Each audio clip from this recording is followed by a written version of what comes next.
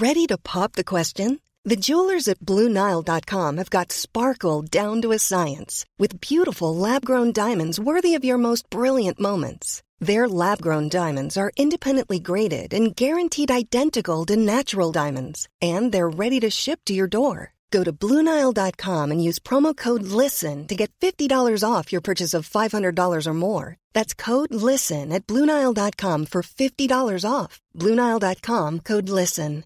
Hi, I'm Daniel, founder of Pretty Litter. Cats and cat owners deserve better than any old-fashioned litter. That's why I teamed up with scientists and veterinarians to create Pretty Litter. Its innovative crystal formula has superior odor control and weighs up to 80% less than clay litter. Pretty Litter even monitors health by changing colors to help detect early signs of potential illness. It's the world's smartest kitty litter.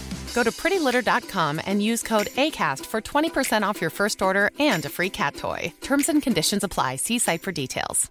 Hey, it's Danny Pellegrino from Everything Iconic. Ready to upgrade your style game without blowing your budget? Check out Quince. They've got all the good stuff, shirts and polos, activewear, and fine leather goods, all at 50 to 80% less than other high-end brands. And the best part? They're all about safe, ethical, and responsible manufacturing. Get that luxury vibe without the luxury price tag. Hit up quince.com/upgrade for free shipping and 365-day returns on your next order. That's quince.com/upgrade. HIV is still an issue in Montgomery County. The more open we're able to talk about HIV, we treat it like any other health prevention. PrEP stands for pre-exposure prophylaxis. People who are not HIV positive, who may be at high risk for contracting the disease. This is a good choice for you. It's just a way for you to sort of take control and say, I'm going to do this to protect myself. Do it for them. Do it for you, Montgomery County. Learn more about PrEP, the HIV prevention medication. Visit doitforyoumc.org.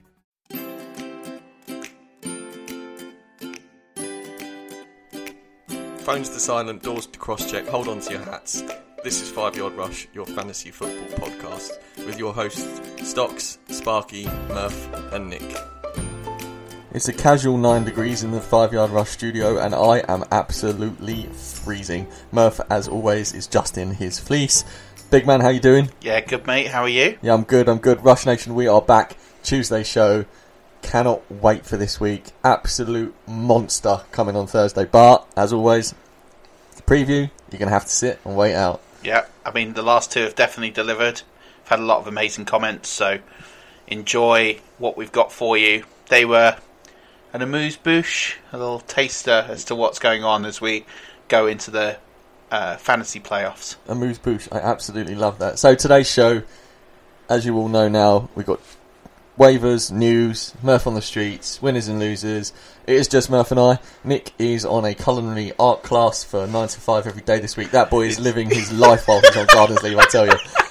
Hashtag living his best life. Yeah. Let's recap. So in the last sort of 4 or 5 weeks, yep, he's been to Japan. Yep. He went skiing. Yep. And now he's doing a culinary art class. Yeah, Do we know more about what this culinary art... I mean, is it like you do art with food? No. Or is it designing food into art? I think art may have accidentally been inserted into that. I think he's just doing an intermediate level cookery class. Okay. So, yeah, I don't know whether he's going to be here later. I know he's coming, but it is 9 till 5, so whether he'll turn up later on, don't know. So what we should do then is we commit this to tape now, so when he listens, he realises he can't back out. Yep. That he should, for next week's pod, if he's around, or for the next pod he's available for, bring in some culinary treats to have used with his new skills. So, part of the deal is you get to take home what you cook during the day, and seeing as him and my sister are coming to the studio, there may well be some goodies. Oh! So, Murph, massive insight. I'll be back next week.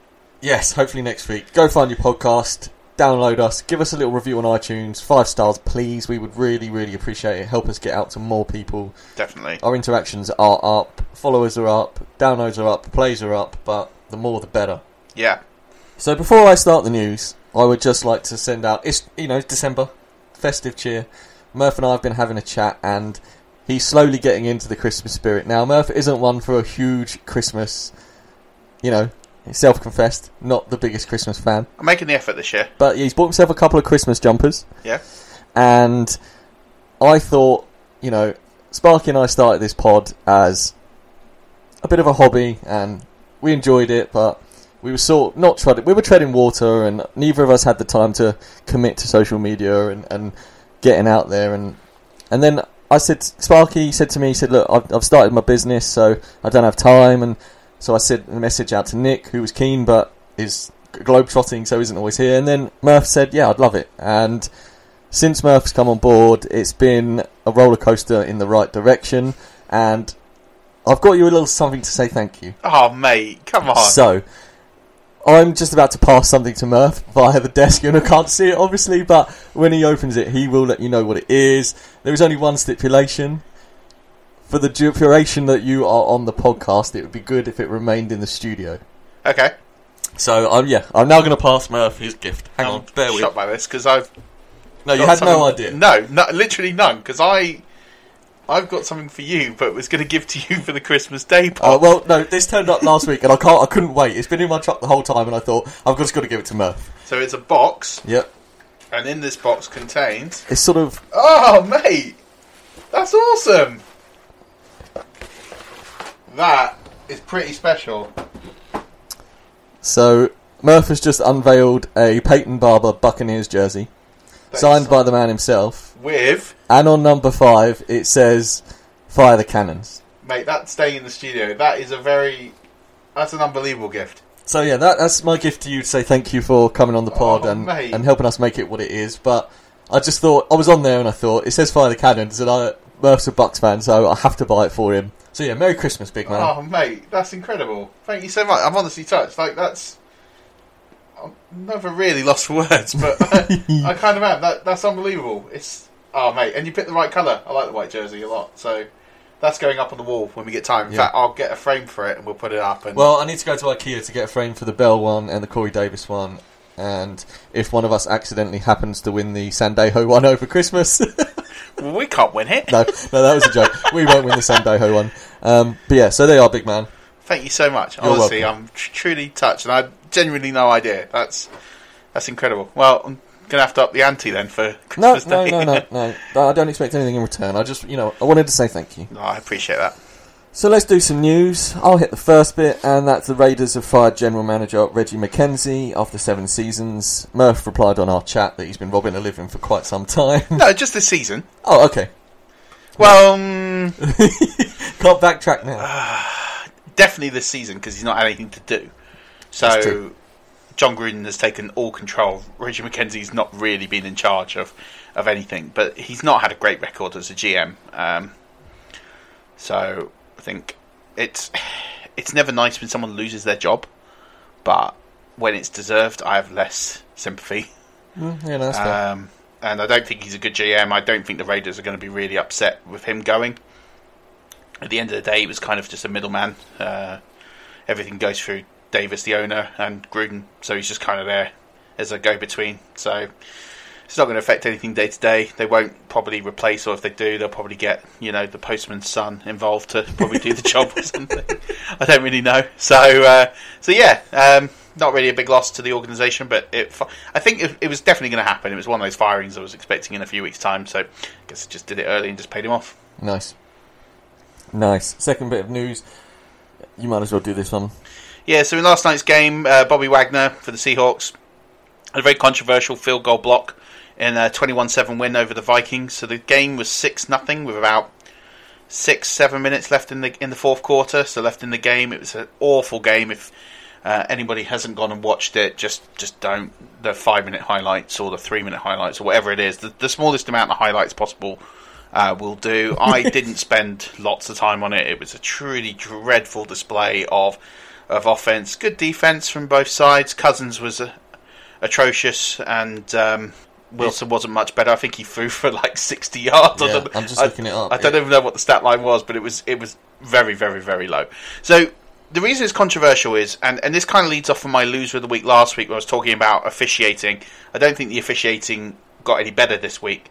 But this call was a joke. So, I mean, if you've not seen it, I'll try and describe it, and it will be used as a showreel for me to try and get a job as a commentator in live play. So, Seahawks linebacker Bobby Wagner, he leapt over 2 of his own defensive linemen and the opposing Viking blockers, and he ran forward towards Dan Bailey, and he blocked the attempt. Now, they threw a flag on the play, and when you looked at it, on the replay, it appeared that Wagner had placed his hands on both of his own linemen and made contact with one of the Minnesota linemen to sort of free himself up and elevate himself. So under the rules of the game, it's called leverage on a field goal attempt, and it constitutes a 15-yard penalty, hence why the flag went in. But the referee, Brad Allen, and his crew ruled that there was no infraction.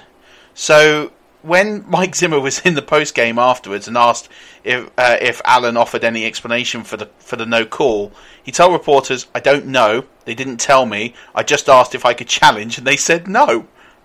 Which I think, surely he's got to be able to challenge any play at any time, but apparently he wasn't allowed to challenge. So, very suspect. It's a very clear infraction, and it was a very crucial part of the game because the Vikings had just gone down the end on their previous possession, and they'd been stuffed on the goal line on 4th down, so didn't get anything. And if they kick this, well, first of all, if the penalty gives them a first goal, it's a 1st and goal, and it's in a 6-0 game with 6 minutes to go. So it changes the outcome, which for the Seahawks it's fine because they're really cementing that 5th seed. But the Vikings are in 6th, and they're only half game ahead of everyone else. Yeah. So they get eliminated from the playoffs. There's going to be general, really questionable feedback on this game as to why that's happened, because with that penalty, they could easily go ahead. It's not beyond the realms of possibility that they go ahead in that game. And if ands or buts, swings and roundabouts, any given Sunday, it all kind of evens up. I don't know. It's a bad call, full stop. And when someone's flagged it and it's not been given, I just don't like it. It reeks of interference somewhere, and I feel bad. I feel bad for the Vikings, and the Seahawks. It tarnishes their win for me massively. Yeah. Could not agree more. Something's just popped on my Sleeper app, and that is that the Bills look to get Isaiah McKenzie more work as the slot receiver. He's had 4 catches in back-to-back weeks, 2 rushing TDs, and yeah, if you're real desperate at wide receiver, Isaiah McKenzie might not be a terrible move. Really? Well, I'm just saying, deep leagues. If you're in a real deep league and you scrape the playoffs, but you've got no wide receivers, why not give it a go? Sure you get Zay Jones or Robert Foster. Yeah, but if this guy's got touch and running, I'm just saying. There's another name out there. Fair. Stephen Hauschka is on the shelf after taking a vicious and questionable hit during Sunday's loss to the Jets. The Bills kick is day-to-day with a hip injury after being blasted to the turf by Jets defensive end Henry Anderson. Blocked field goal attempt just before half-time. And Bills coach Sean McDermott has told reporters that it's a shame that Stephen took the hit he did. There's no place on our game for plays like that. Haven't seen the play personally. It's awful. Is it? It's basically, so Hauschka's, there's nothing wrong with the block punt, the block field goal. Very legitimate. Nothing wrong with the play. The play is the play. What happens afterwards is Hauschka is running off, and the defensive end has, I don't know why I'm laughing, it's horrible. He's literally like, it's a real cheap shot. He's running and he's dropped his elbow and he's just barged into him and just knocked him over. And he's fallen funny on his hip because he's not expecting the hip. So it's just a cheap shot. It's off the play's finished. Hauschka's just jogging off, minding his own business. He's probably distraught at the fact he's missed a field goal. And then he's just getting whacked. And it's just such a stupid thing. I'm noticing in the NFL there's more of these late hits, overly aggressive hits. I mean, there was no reason for this, and if I'm McDermott, I'm annoyed because Hauschka's one of the very best. He has been for a very long time, and really probably cost him the game.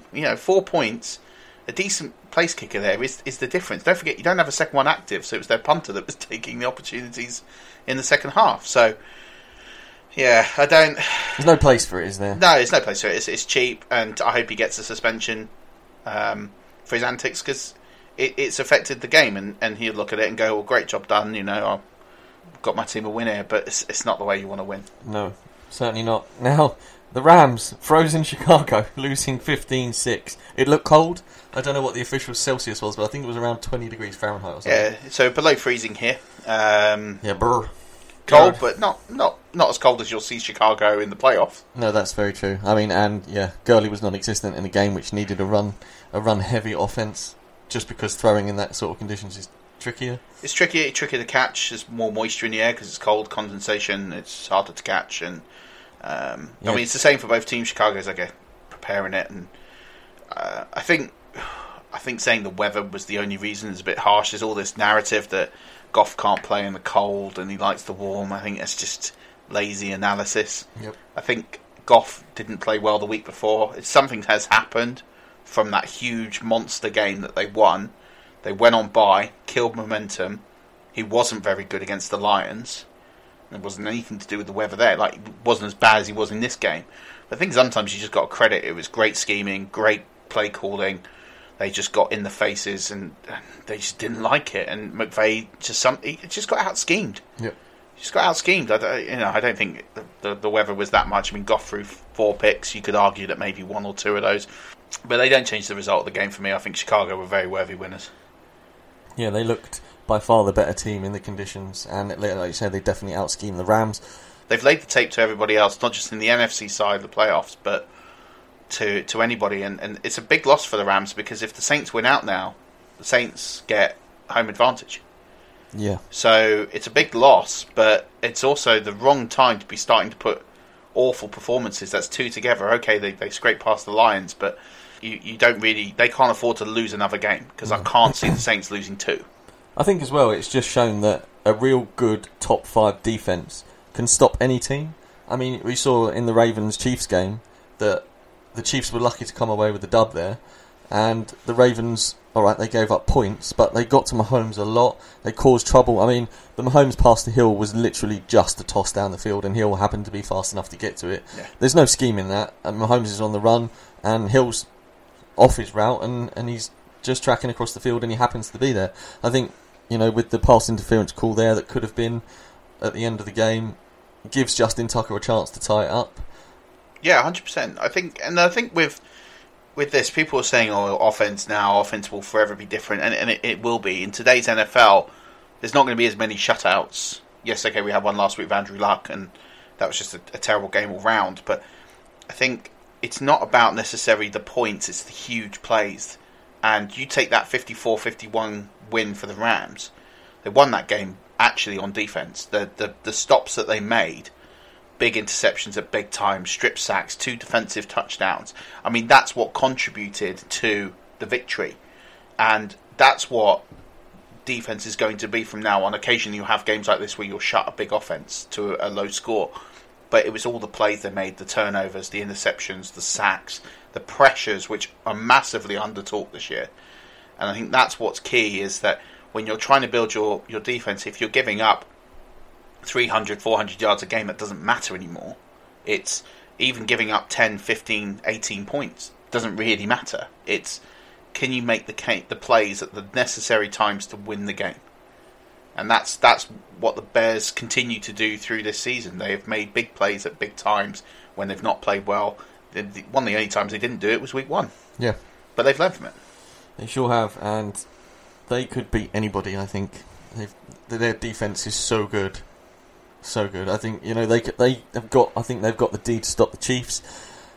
The Saints they'll need to have their best game to beat the Saints, and we saw that on Sunday against the Buccaneers. The Saints did not start well, but second half, Drew Brees was Drew Brees. A better team beats them. The Saints? Yeah, a better team on Sunday's performance. And they're coming off the back of the Cowboys' performance. They got a lot of help in that game, and I'll get onto it later on. But, for me, the Saints and the Rams are going a bit off the boil here in the last 2 weeks at just the wrong time. And I don't think they can get caught for a bye.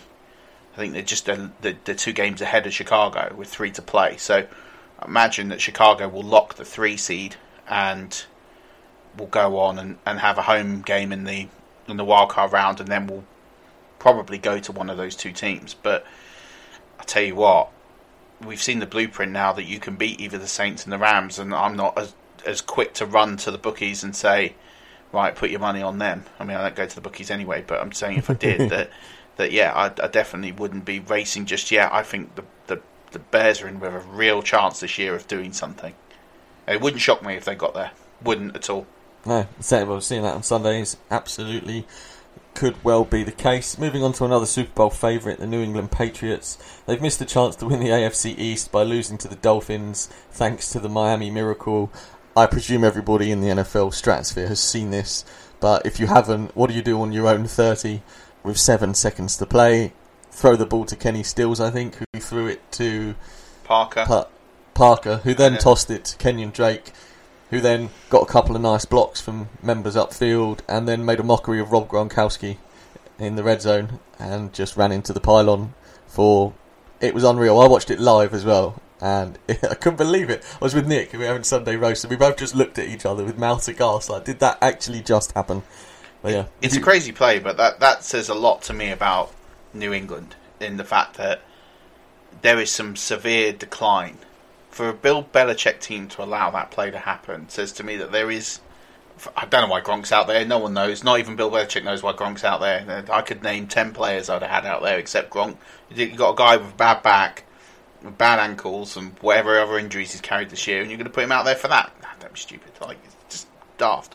I just think there's just something there that suggests... And Brady had a great game. For the first time in weeks, he had a very, very, very good game. Yep. And he's unfortunate to... But crazy things happen whenever Brady goes to Miami. Every year. I think he's lost 3 in a row there. Yeah, they're like 5 of their last 6 or something. Yeah. I called it last year. I said last year in a group and everyone looked at me because the Patriots was just unbelievable. I said they'll lose to Miami. It just will because it's what they do every year. It's just what happens. And it's just another sign that just crazy trends just happen. Yeah, no doubt. So the Saints, we mentioned them earlier, they've clinched the NFC South for the 2nd successive year and it's the first time in franchise history that they've done it. Back to back. And they beat your Bucks 28-14. It was a pretty miserable day down in Tampa. Weather-wise, yeah. First half wasn't. Yeah, you blew my phone up several times. Well, you can't have a better first half than that, other than we missed the chance to go 17-3 ahead at half-time with a missed field goal, which isn't anything new in Tampa. And lots of excuses about the weather and the turf and difficult, and it was 46 yards. I don't care. Paid enough money, you should be making those kicks. Then he misses a 40-yard one at the start of the second half, and then they block a punt, and all of a sudden the game's away. But the play calling was diabolical, and I wrote an article for All 32 this week. You did not send me the link? Oh, come on, we rely on communication here. Sorry, man. I wrote an article saying why I want Dirt to go, and it's purely because it's a talented football team. It's talented people on there. It's a good roster, not the best in the NFC, but it's one that can compete. But that team doesn't know how to win. It's a talented team, but it's not a good team because they don't know how to win games and win from that situation. And that's why the Saints are a little bit lucky for me to listen. They won the division, regardless of whether it's this week, next week they'd win the division. They were going to get the bye regardless, but. This has opened up the 1 seed to them, and people in LA won't be very happy with the way the Buccaneers finished the game. No, none whatsoever. The Chiefs have also clinched a playoff berth with a 27-24 lucky win over the Ravens. Andy Reid has called Pat Mahomes the best ever game yet. He was incredible. He was pretty good. His no-look pass across the field was unnecessary but flashy, and I enjoyed it. I think it's part of what he is. That's why he's Showtime, right? It's... Yeah. People are there condemning it. No, I don't think it's a bad thing. I mean, if you can do it, and why the hell not? You're firing lasers for fun. Go do your thing. Be Pat Mahomes, and I just think with the Ravens, Jackson should have got rid of the ball. Strip sack. They recovered the ball, and unfortunately, they then missed the kick. The Chiefs Bucker did not have a good day. I think he missed 3 field goals. Yeah, he missed a couple. But yeah, Jackson got reprimanded by that. Had a chance to move the. I mean, you've got Justin Tucker. I was willing them to allow Justin Tucker to just... I think he says himself he's got a 75-yard field goal in him. Give him a shot. Like, when you're level, if you'd have got level, give him a shot to win it at 75 yards. If you take a timeout with 3 seconds to go and they can't return it, then what have you lost? You've lost nothing because you're going to OT anyway. So they can return it. So yeah, but if he's short. If he's short. But I think he would probably be long. I don't think he would be short. I think it would be the accuracy at that distance which would get him. I don't know. I think when you've got players on I think against most teams, I'd agree with you. I think if you're playing against a team that hasn't got great runners or people with electric speed, I think, I'd look at the Buccaneers. And say that happened next week, they're playing the Buccaneers next week on their own patch all day long. Because the Buccaneers haven't returned one for a TD in what feels like 108 years. So, fine. I but when you've got Tyreek Hill... Yeah, you don't want him standing under the goalpost catching a short one, do you? That's the issue. I don't know. Maybe. But I think, I think it... I do think, though, if they weren't in playoff contention, they might have done. I'd love to see it, just for him to just have a go and just step up there and win it from 75 yards and just... But it'd be the most Chiefs thing ever for them to get that ball if it's short and to run it back. It would. So I can kind of see the logic on it. I think if that happened this week, which it won't, but if it did, I'd imagine they'd go for it. I do definitely think that the Tyreek Hill Chiefs record of returning kickoffs for touchdowns put them off. Yeah, no, that's good point. I'll tell you what, New England, if you're thinking of moving on, go and get Oklahoma's Kyler Murray. Oh no, wait a second, you can't. He's not going to play football. He's going to play for the Oakland A's. Yep. Oakland A's, yeah. But he did win the Heisman Trophy on Sunday? Saturday night, I think it would have been. Yeah, sorry, it was after the Army-Navy game. Yeah. So he won that. So well done, Kyler Murray. I think it was the first time in a few years, a long time actually, that 3 quarterbacks had made it to the final. Yeah, first time in a number of years that's happened. There's always someone different in there, running back, wide receiver, or some defensive players. But yeah, it's a true honour. I think the right person said it on the podcast last week. The right person did win the award, and it's a shame we won't see him. But there's some things that go against him. His height is, he's 5'10", very short for a quarterback. Yep. And the money he already signed, $4 million, and the fact that he could easily be getting $10-15 million to go and play baseball, which isn't physically difficult. We talked about this last week, so I won't rehash. But versus for him to try and get that money at the quarterback position, I don't think he gets drafted as a first-round prospect due to his height. So he's making the right decision for himself. Yeah, and I think if someone gave me that decision, as much as I love the NFL over baseball, then fair enough. I think, take what's easy. Yeah. So pod favourite Mark Sanchez got benched in Sunday's 40-16 loss to the Giants. Sanchez finished with a pretty shocking stat line of 6 for 14, 38 yards and 2 INTs, sacked 5 times with a quarterback rating of 1.1.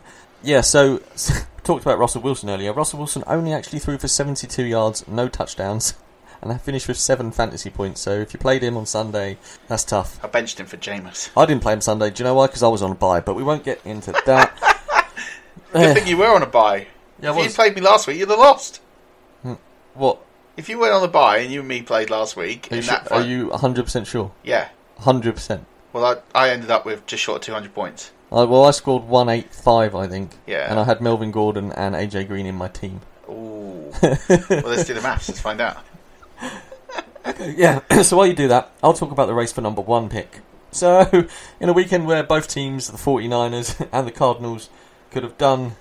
No, the Raiders, sorry. The 49ers and the Raiders could have done with losing. They both won. The 49ers beat my Broncos, who were just awful. The Raiders beat the Steelers, who were without Big Ben for a portion of the game. And it now means that they join the Cardinals on 3-10. It also brings the Jets, Jags and Falcons into play for the number 1 pick. So put the names in a hat, pull them out, and tell me who you think's going to be the number 1 pick. I haven't looked at the schedules and stuff. I still expect it to be the 49ers. Yeah, it's strange that all these teams kept losing or kept winning when you think actually... it's part of me that thinks that maybe John Gruden was attempting to lose that game a little bit. It would have gone to overtime had Boswell not slipped. It's just one of those freaking nature things. So I think the Steelers win that in overtime. I think he might be secretly a little bit gutted that he won that game because they would have been in pole position. I think the Raiders get another win.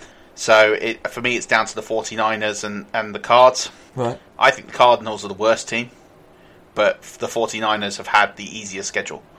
So I've just dragged up our Dynamic Dynasty scoreboard. Yeah, I saw that you won. I was about to mention it. Yeah, so I scored 187 on bye week, playing nobody. Murph scored 186, and I had Melvin Gordon and AJ Green in my lineup, but scoring zeros. So I would have just pipped you, big man. And to be fair, I am going to play you next week in the semi-final of our Dynasty League. We are playing in the semi-final, so at least one of us will be in the final of our Dynasty League. Yeah.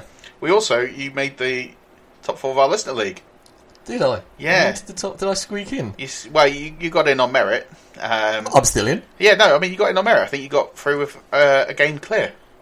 Maybe Nice. you at least one, if not maybe 2 So games. who's the final 4 in the Listener League? It's you, me, James McInnes, and Steve Hanley. Oh, well. You're seeded 4 and got Steve. Oh man, he got a good team. I lost 4 straight going in. Was it 3 or 4 straight going in? I lost my last 3 or 4 in that league due to some injuries and the Saints just not performing, and have slipped to third. I was second and then slipped to third, which is irrelevant because I still play the same team, so it's not a problem. So yeah, we made the final 4 of that. So, and we're in different halves of the draw for that. So if you win and I win, then we can have a 5-yard rush final in our Listener League, which will probably make a lot of people very unhappy. No. That's just, come play against us. Expect us to bring our A game, Rush Nation. That's true. I'm also in the final 4 of the OG Dynasty as well. And had the final been last week, I would have smashed absolutely everybody. So the trend of that normally means next week I'll play like terror. Just everyone won't turn up. That's it. But yeah, so Aaron Rodgers breaks the record for most consecutive pass attempts without an INT. This is a ridiculous number of pass attempts. 359 attempts. Broke Tom Brady's 2010 record of 358. And he's not thrown an interception since week 4. That streak's still going, so I don't know what the actual number is. It's over 359. I looked everywhere for this and couldn't find it. I think it's a number around... It's in the 360s, if not the very low 370s now. But he still hasn't thrown a pick. So the streak is still going. So he could realistically, if he doesn't throw a pick in the next game, get very, very close to 400. That would be insane. It's mad. So we've got some quick injury news. Murph, we're going to have to rattle through these because we are, like normal, taking more time because we're chatting. So most importantly, this week, Chargers running backs Melvin Gordon with an MCL sprain and Austin Eckler with his neck are both doubtful for Thursday Night Football. Raps just reported, hasn't he, that he's just tweeted out that... Yeah, he's just tweeted out from somebody that it looks very unlikely that both of these players will play. Eckler's also in concussion protocol as well, so it looks like it's going to be Justin Jackson, which if you've read our article and listened to us last week, you should have him. If you don't... Go and check, because he might still be there. Correct. I know he's there in 2 of my leagues, which I've made the semi-final in. Big. So, yeah. It's not the leagues I'm in, surely. No. Just in random ESPN ones that I'm doing with Josh. I was about to dump him before that game in the Dynasty League for somebody else, and I've cancelled that request to keep him. Good move. Corey Clement, as Eagles running back, is out with a knee injury. They brought somebody in. I've seen that they brought somebody in for trials. I didn't see that. Yeah, I don't know who it is off the top of my head. Apologies.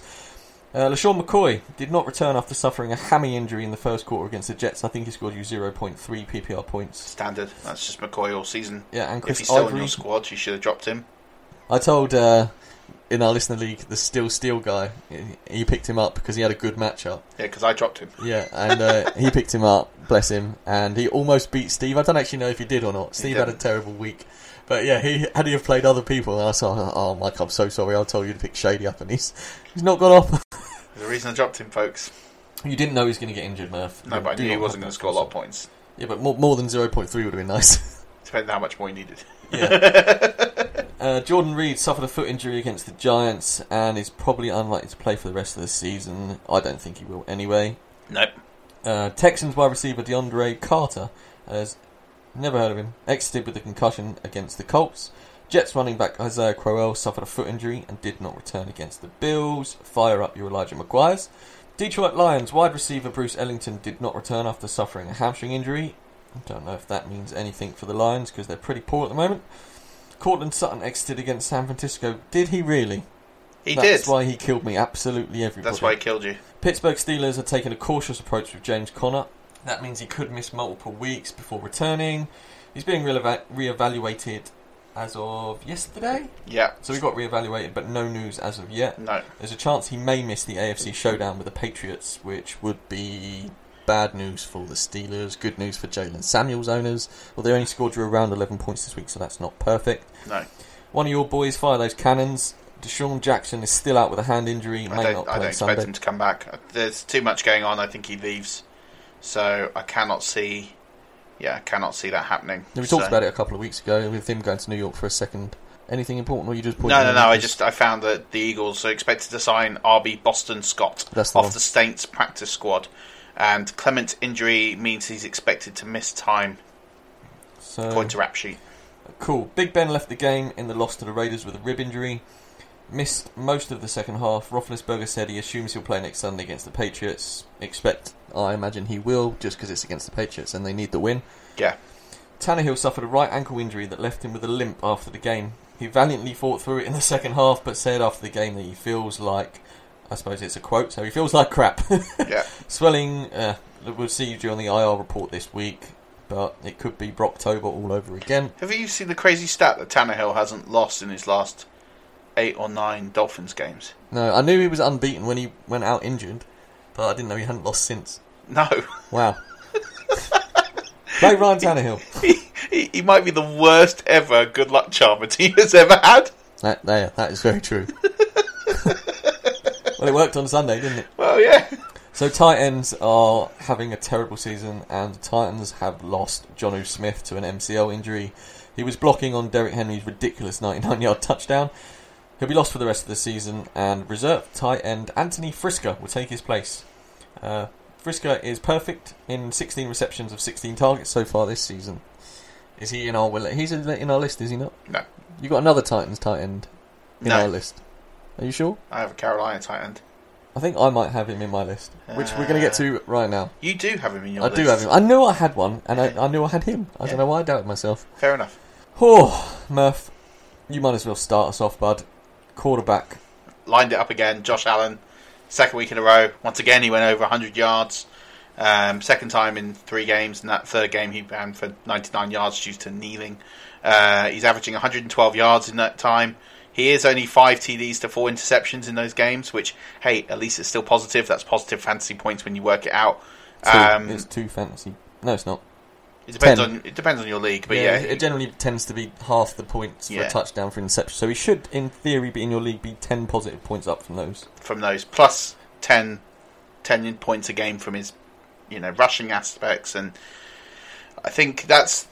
And they're playing the Lions next, so for me, he's a hugely startable option. Now, the Lions do have Stax Harrison. He does stop the run, but at the end of the day, Josh Allen's proven he can run against anybody. I think I'm looking at quarterbacks. I think there's a lot of bad matchups out there. This is one of the ones I think I'd go for. I said it last week. There's the debate, would you start him or Jackson? Jackson's got a bit of a knock. Watch him. If Jackson's free, then yeah, of course, I'd go that way, but I do think Josh Allen, from a fantasy perspective, not from a real-life perspective, is a very startable option for your team. And just how great would it be if you won your fantasy semi-finals with Josh Allen? Yeah, so a little point on that. I was listening to a decent podcast earlier that was talking about not playing people that you think are going to win your fantasy playoffs, but play people that are going to win your fantasy playoffs. So don't get drawn in by the big names, i.e. the Matt Ryans and the people like that. When Josh Allen, Lamar Jackson, people like that are on the waivers, and they will win you games. And they have very safe floors. So if you're in a matchup where you're looking at someone like a Baker Mayfield, who has been good this season and had another good game at the weekend, not the best fantasy-wise, but not terrible, I'm looking at floors and I'm thinking, well, if Allen's going to rush for 100 yards there or thereabouts, because he's just broken the record for the most rushing yards in 3 games ever in the NFL. Wow. In the Super Bowl era. Not Michael Vick, not anyone else, it's Josh Allen. So I'm thinking Josh Allen is going to be good for at least double digits purely on the rushing alone. Yeah. And he's got a cannon of an arm. It's not like Lamar Jackson where he can't throw the ball. No, he can't as well. I concede that Lamar Jackson cannot throw a football. But what he conceded that point. Yeah, because I watched him on Sunday and he was terrible. Absolutely terrible. But, as Rich King said a couple of weeks ago, or last week. Yeah, last week. He doesn't need to. He runs so much like Josh Allen that those are going to be double-digit points. And that's why for me, I had the argument with King on the interview that for me would have Allen, because he is someone that has got the same sort of rushing potential. He's got more. He's rushed more than Lamar Jackson, but has the arm strength, and he's not thrown that many interceptions. Like, it's won a game. I swallow that for the upside. I think it's huge upside. If you're in a league where you're trailing by 20 points, I'm starting him over people like Jameis Winston, Matt Ryan, Matt Stafford, Russell Wilson. These are all the team. Those quarterbacks alone. I'm starting Josh Allen over. Yeah, I mean, you would have drafted Russell Wilson pretty high, but you can't play him. He was like quarterback 2, quarterback 3 off the board. Yeah, he led fantasy in points last year. Yeah. So you can't play him. He's literally. I mean, they play San Francisco. Well, this week. I'd say I'd fire him up this week because there is an element they're playing the 49ers, but they might also go off the gas and they might pull him because they're close to a clinching situation. Yeah, I mean, they did play the San Francisco 49ers 2 weeks ago and he put 185 and 4 tutties on the board with a cool 32.8 fantasy points, but he can also give you 7. We'll see. Yeah. Murph is absolutely... I'm going to have to take that shirt back, mate. You've absolutely murdered me on the podcast list here. My waivers are only half on it. That's what you sent me. No, it's not. It can't possibly be because my whole list is actually in the weekly waiver section. So you've only cut and pasted half of my... So come on, hand it back. Pass it back over. Where is it? It's not there because you haven't added it to the podcast notes. 2 seconds. I don't need it. I've got my waivers in front of me. My quarterback this week is Derek Carr. I was laying in the bath last week having a chat with Murph, not whilst I was in the bath, via the phone, and we were deciding who to play in my severely deep 2 quarterback league, and I went with Derek Carr, and boy did he go off. Threw for 322 yards and a pair of touchdowns against the Steelers, in which I won that matchup and have made the playoffs, so booyah! Yeah, he takes on Kansas City. He almost threw 3 touchdowns and 300 yards 2 weeks ago, and Kansas City defense can be thrown on and run on, and they're only going to outscore you by a couple. So I don't think Carr's a terrible, like we just said, play the people who are going to win it, not the people you think are going to win it. And I think if you plug Carr in this week against Kansas City, you will not be disappointed. Not Kansas City this week, they're playing the Chargers. Really? Oh, no, yeah, sorry. They play Kansas City. Okay, he threw 3 TDs and got close to 300 yards against Kansas City, and he's playing the Chargers. So He can't be playing the Chargers. You just said they're playing the Chargers. No, the Chiefs are playing the Chargers. No, the Raiders are playing the Bengals. There you go. Yeah, that's been terrible. I'm not even going to edit that out because I want you to know we're all human here at Rush Nation. I've updated the podcast. Thanks very much. So yeah, Carr takes on the Bengals, who are even worse than the Kansas City Chiefs defense. And I do think that they could, for some reason, the Raiders have decided to play football for the last couple of games, and they're not terrible. And Carr against the Bengals could be useful. I'm going to keep him in my lineup.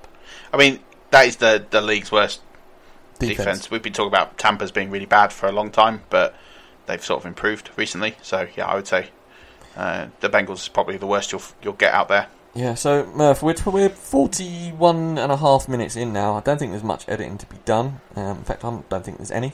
No pauses as of yet.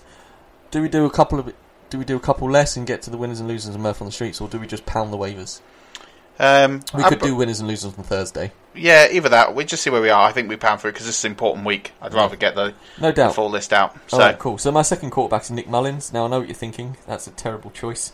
But he seems to have found George Kittle, who destroyed me in 4 playoff games this week. I got kittled. I know quite a few people will have done as well. But he's gone over 300 yards in the last few weeks, destroyed the Broncos, and I just think there's worse people out there.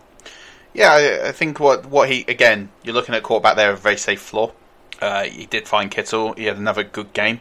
He's sneakily putting up a lot of yards. Garbage yards. So, yeah, they might be, but I think... No, yards are yards. Yards are yards in fantasy. I think he's been surprisingly pretty good. I think the only really bad game he had was against the Buccaneers. So, I think he will continue to be an option. It's a very thin wire out there for quarterbacks, and yeah, I definitely would consider someone like him if I'm really short and thin. But it's that you've got to weigh up who you've already got. Yeah.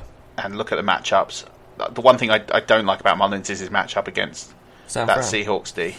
They've just put Kirk Cousins to the sword. So, but Mullins had a good game. Mullins did have a good game against San Fran a couple of weeks ago. What did he score? It's right here. 414 yards, 2 touchdowns, and a cool 24.7 fantasy points. Yeah. And he now takes them on at home, so that's an even better matchup for him. Yeah, and that's the thing. I think if the Seahawks get up early, if Russell Wilson has a similar day, I think it's almost the game script there is he needs to be quite a bit behind and just be given the leash just to go. So there's also the risk of this being a 7-7 squib, isn't there, though? A little bit. So that's the only sort of concern I would have, but I think he's a better play than a lot of people out there, people that are looking at Matt Stafford's and Sam Darnold's and a few other sort of quarterbacks. I'd say that it depends how thin you really are, but I don't think it's the worst play you can make. No. So let's move on to running back. I'm going to do one quickly because I've got it in front of me. Yep. We mentioned with the Richard King interview the other day, I broke the news to him, which was pretty funny, about Malcolm Brown being out for the season. So go get John Kelly, Todd Gurley's backup, handcuff, whatever you want to call them.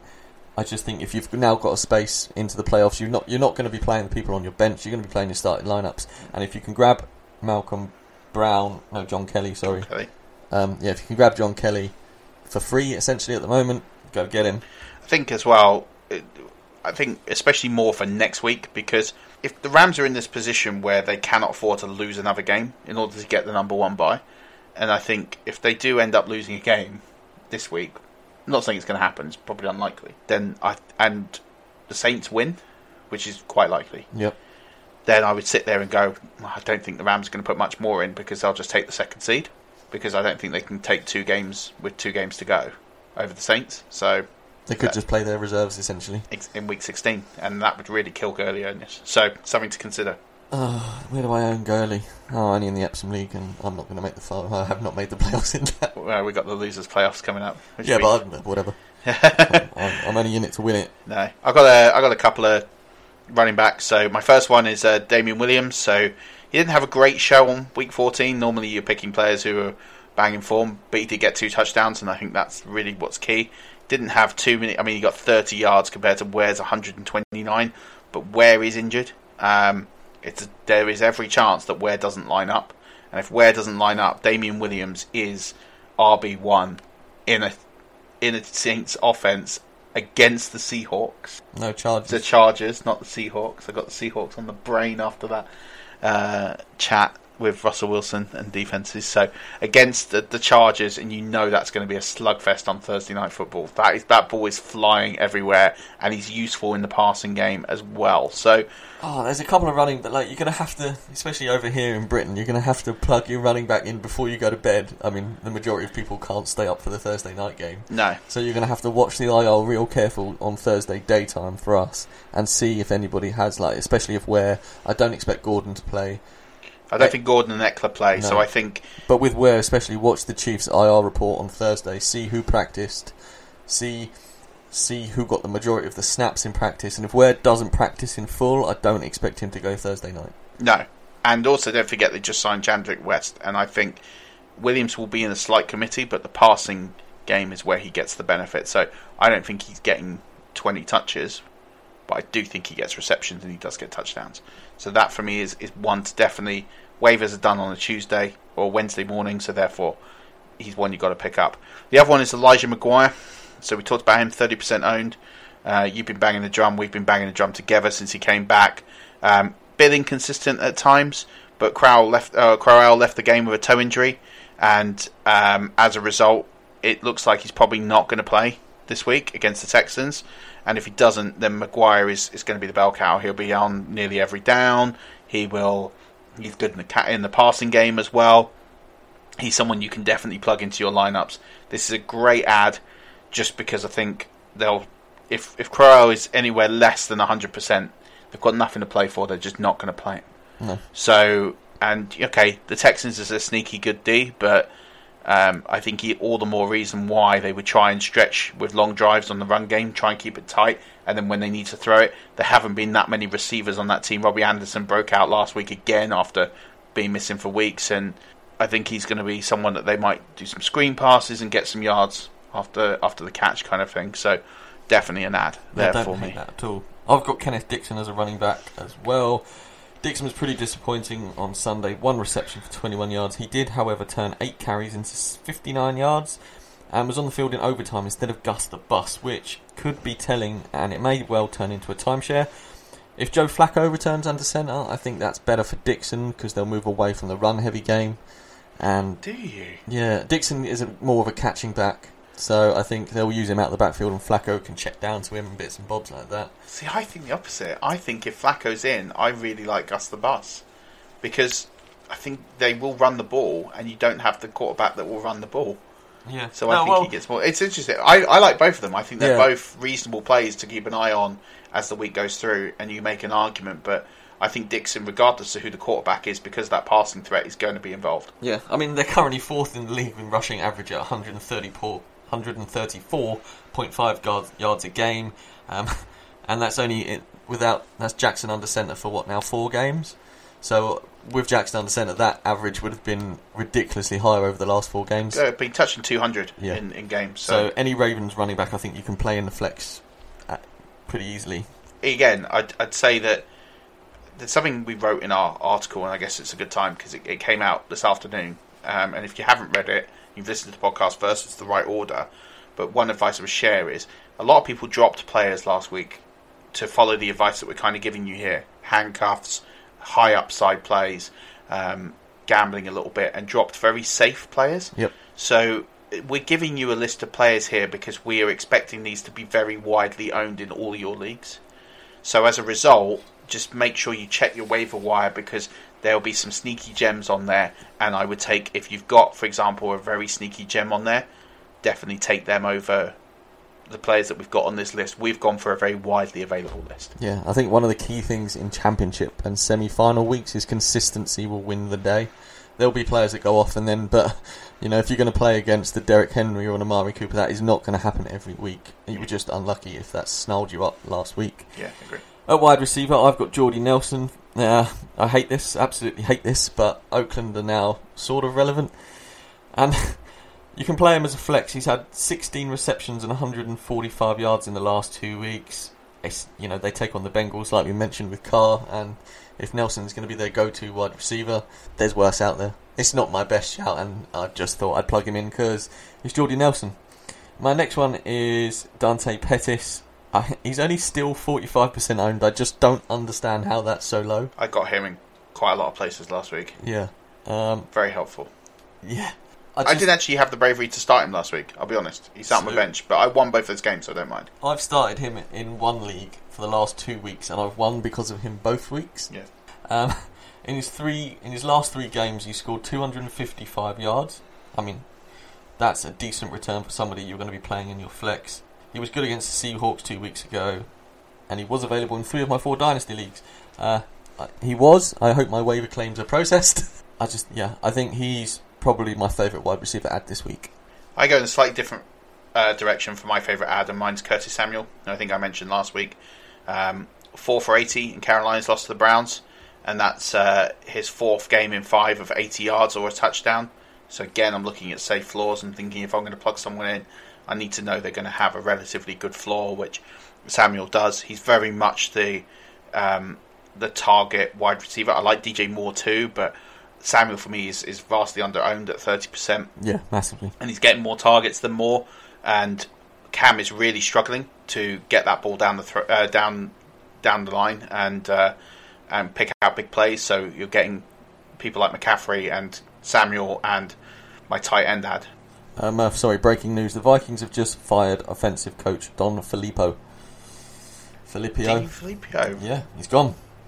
Wow, they were talking about him being a candidate for the Browns job. There was a lot of talk. He's a very highly touted.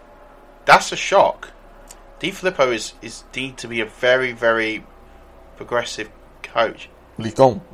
Wow, that's a shock. Second time today, Murph is speechless. Yeah, they were talking about him being a head coaching candidate. Well, now he's free to take the job.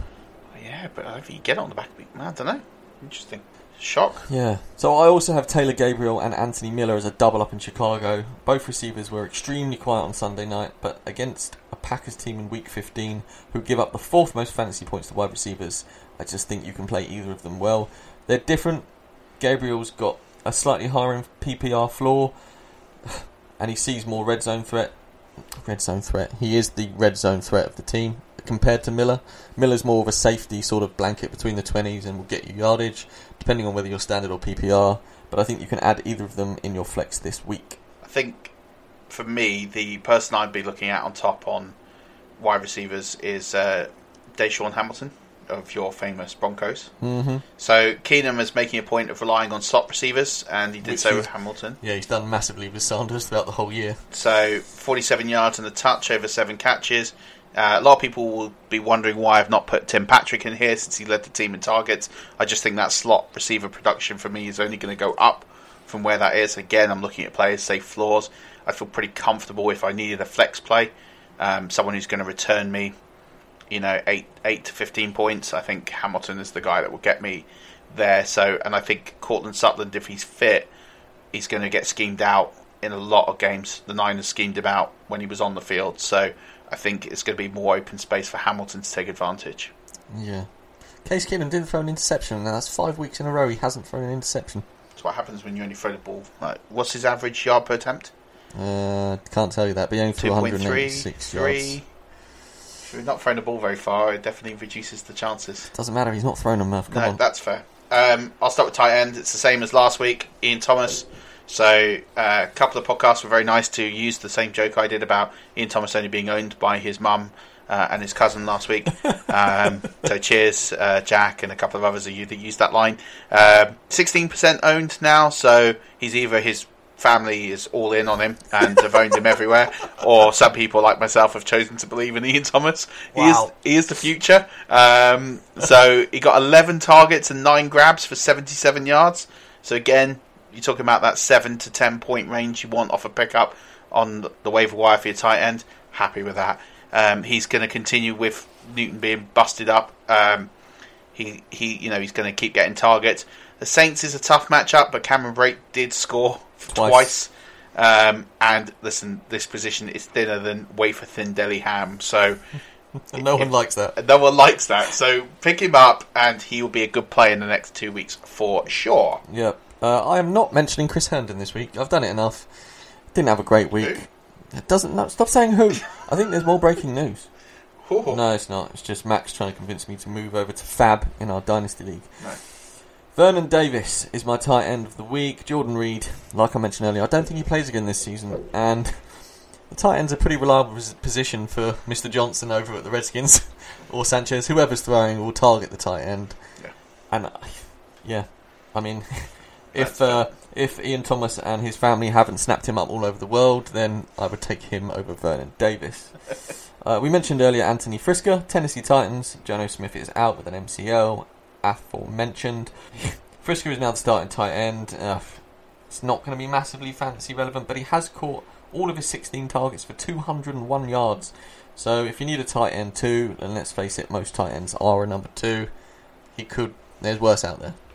Absolutely. DSTs? Yep. Buffalo Bills, 51% owned. Now, the fantasy numbers were pretty poor against the Jets, but they turned the ball over twice, and only gave up 27 points.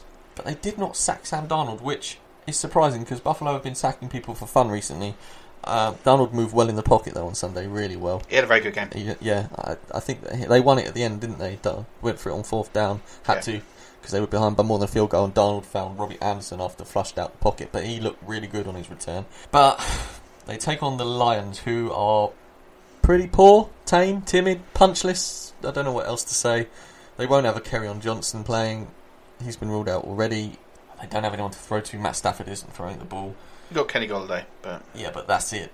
And Buffalo Bills have been pretty good on D. I also have the Giants. Have you got them as well? No, I went the other way. I picked the Lions. I just think if you can stop Josh Allen, then they haven't got a run game, and they haven't got that many great receivers. Say Jones maybe, but and McKenzie, we mentioned him earlier. Isaiah McKenzie, who might line up in the slot. But I like the Lions in this play. I just think they've got the ability to stop the run potentially. At least stop it for everyone, but maybe Josh Allen. Josh Allen will extend plays. Josh Allen will get points. I just don't think he's an actual match winner, although he has won a couple, but consistently I can't see him doing it. I think the Lions will rebound this week, and I can see them picking up the W, and think the D will put up somewhere in the region of maybe 7 to 10 points. I think they get to Allen. I think they put him on the ground. I don't hate that. I've also got the Giants. They're only 29% owned, which is mad because they're suddenly a pick 6 machine. It's turned on at the right time with Eli Manning throwing less TDs than OBJ, who was out injured last week. They're not going to take on Mark Sanchez, so they don't have that luxury, but they are taking on Marcus Mariota, who's turned the ball over 10 times this season. And at 29%, I don't think you can argue with a DST to stream at this point. No, agree. If a lot of you followed my advice and kept the Titans, they're not a bad pick. Against the Giants. On the Giants. Yeah, I don't hate that either. OBJ might not be out. and they've got a great matchup. No doubt. Murph, let's have some stats from the streets, brother. Cool. What we are going to do, sorry mate, we're going to leave winners and losers till Thursday just because we're going to run over. Nice. Well, we'll do that. So, do Murph on the streets. So, no player in the Super Bowl era has rushed for 200 plus yards and 4 TDs on 20 or fewer carries. Derrick Henry did both on 13 carries. He also, for his 54-yard touchdown run, he reached 21.74 miles per hour, which is the fastest speed by a ball carrier on a touchdown run this season. So rapid. I didn't know he was that quick. I know he's quick. Massive as well. Yeah. He is massive. So to get that fast, that's quite a shock. Yeah. Julio Jones became the first player in NFL history with 1,400 receiving yards in 5 straight seasons. He leads the league in receiving. Jones is also tied with Marvin Harrison with 1,400 receiving yards from 1999. Or he was tied from 1999 to 2002, so 4 straight. So he's passed him. And Joe Philbin, those of you that didn't hear last week, has stepped in to take the job at the Packers. He is the challenge champion. He used both his challenges in the first 1 minute and 4 seconds of the game. No, he didn't. He really did.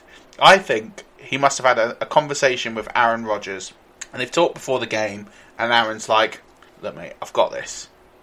If you could just challenge a couple of just innocuous plays, nothing really significant, maybe some yardage calls or something in the first minute, you can get yourself off and have a bath. And I think that's just what Joe Philbin did. So, yeah, unbelievable to challenge. Just to waste him in the first minute of a game, which just doesn't make any sense. So, since 1999, when teams gained the ability to challenge, that is the fastest instance of a team using both their challenges ever. I can't ever see that being broken. I don't think anyone's going to do more than that. Well, that doesn't surprise me that it's now the fastest ever within 1 minute and 4 seconds. After you've thrown the flag, if you throw it too far, it'll take you a minute to go and get it. That's what I mean. That's just crazy. Unless he's like double flagging. So we can throw 2. Yeah. He's got one of those cannon guns. A t-shirt gun. I challenge you. I just love that stat. I was like, I'm having that. And James Devlin, the Patriot running back killer. So he continues to break fantasy football players' hearts, unless you have him, and why would you? Kudos. Devlin has 4 rushing touchdowns in his last 4 games. In his previous 74 career games, he had 1. 1!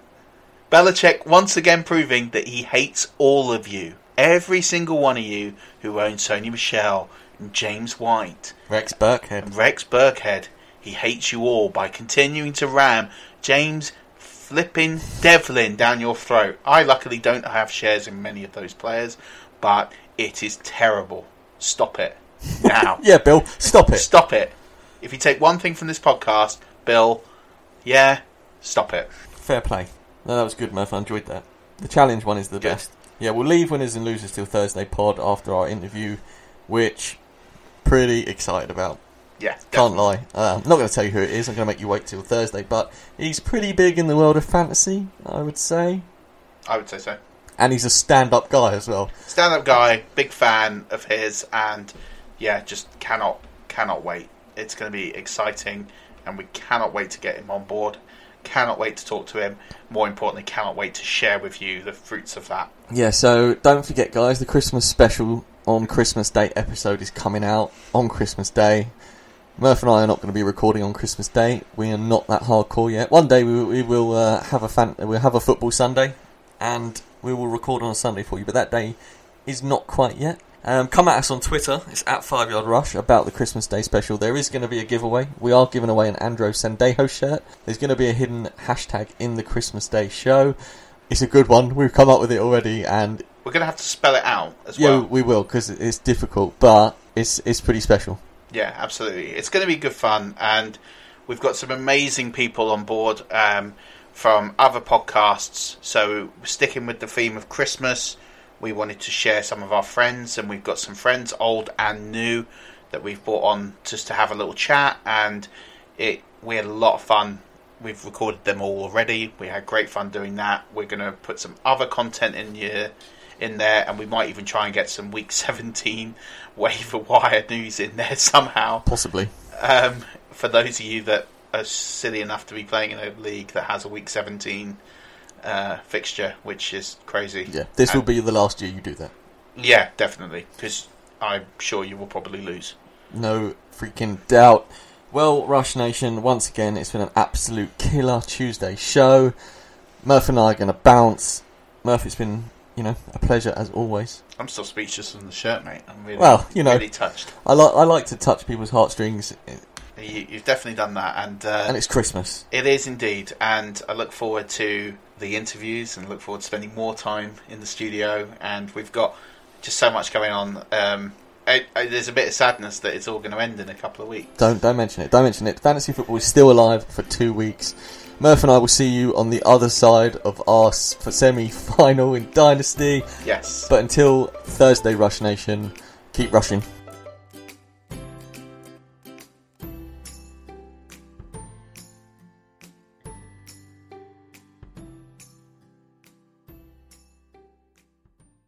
You can live a long, healthy life if you're HIV positive. With the current treatments, we can get patients down to being undetectable. The array of options is so much greater today. U equals U. Undetectable equals untransmittable. If someone who's HIV positive, they're taking their medication, they're undetectable, they're not able to pass HIV to their partners. Do it for you, Montgomery County. Your HIV treatment is their prevention. Get more information at doitforyoumc.org. Hi, I'm Daniel, founder of Pretty Litter. Did you know cats tend to hide symptoms of sickness and pain? I learned this the hard way after losing my cat, Gingy. So I created Pretty Litter, a health monitoring litter that helps detect early signs of illness by changing colors, saving you money and potentially your cat's life. Pretty Litter is veterinarian developed, and it's the easiest way to keep tabs on your fur baby's health right at home. Go to prettylitter.com and use code ACAST for 20% off your first order and a free cat toy. Terms and conditions apply. See site for details. Even when we're on a budget, we still deserve nice things. Quince is a place to scoop up stunning high-end goods for 50 to 80% less than similar brands. They have buttery soft cashmere sweaters starting at $50, luxurious Italian leather bags, and so much more. Plus, Quince only works with factories that use safe, ethical, and responsible manufacturing. Get the high-end goods you'll love without the high price tag with Quince. Go to quince.com/style for free shipping and 365-day returns. Hi, I'm Daniel, founder of Pretty Litter. Did you know cats tend to hide symptoms of sickness and pain? I learned this the hard way after losing my cat, Gingy. So I created Pretty Litter, a health monitoring litter that helps detect early signs of illness by changing colors, saving you money and potentially your cat's life. Pretty Litter is veterinarian developed, and it's the easiest way to keep tabs on your fur baby's health right at home. Go to prettylitter.com and use code ACAST for 20% off your first order and a free cat toy. Terms and conditions apply. See site for details.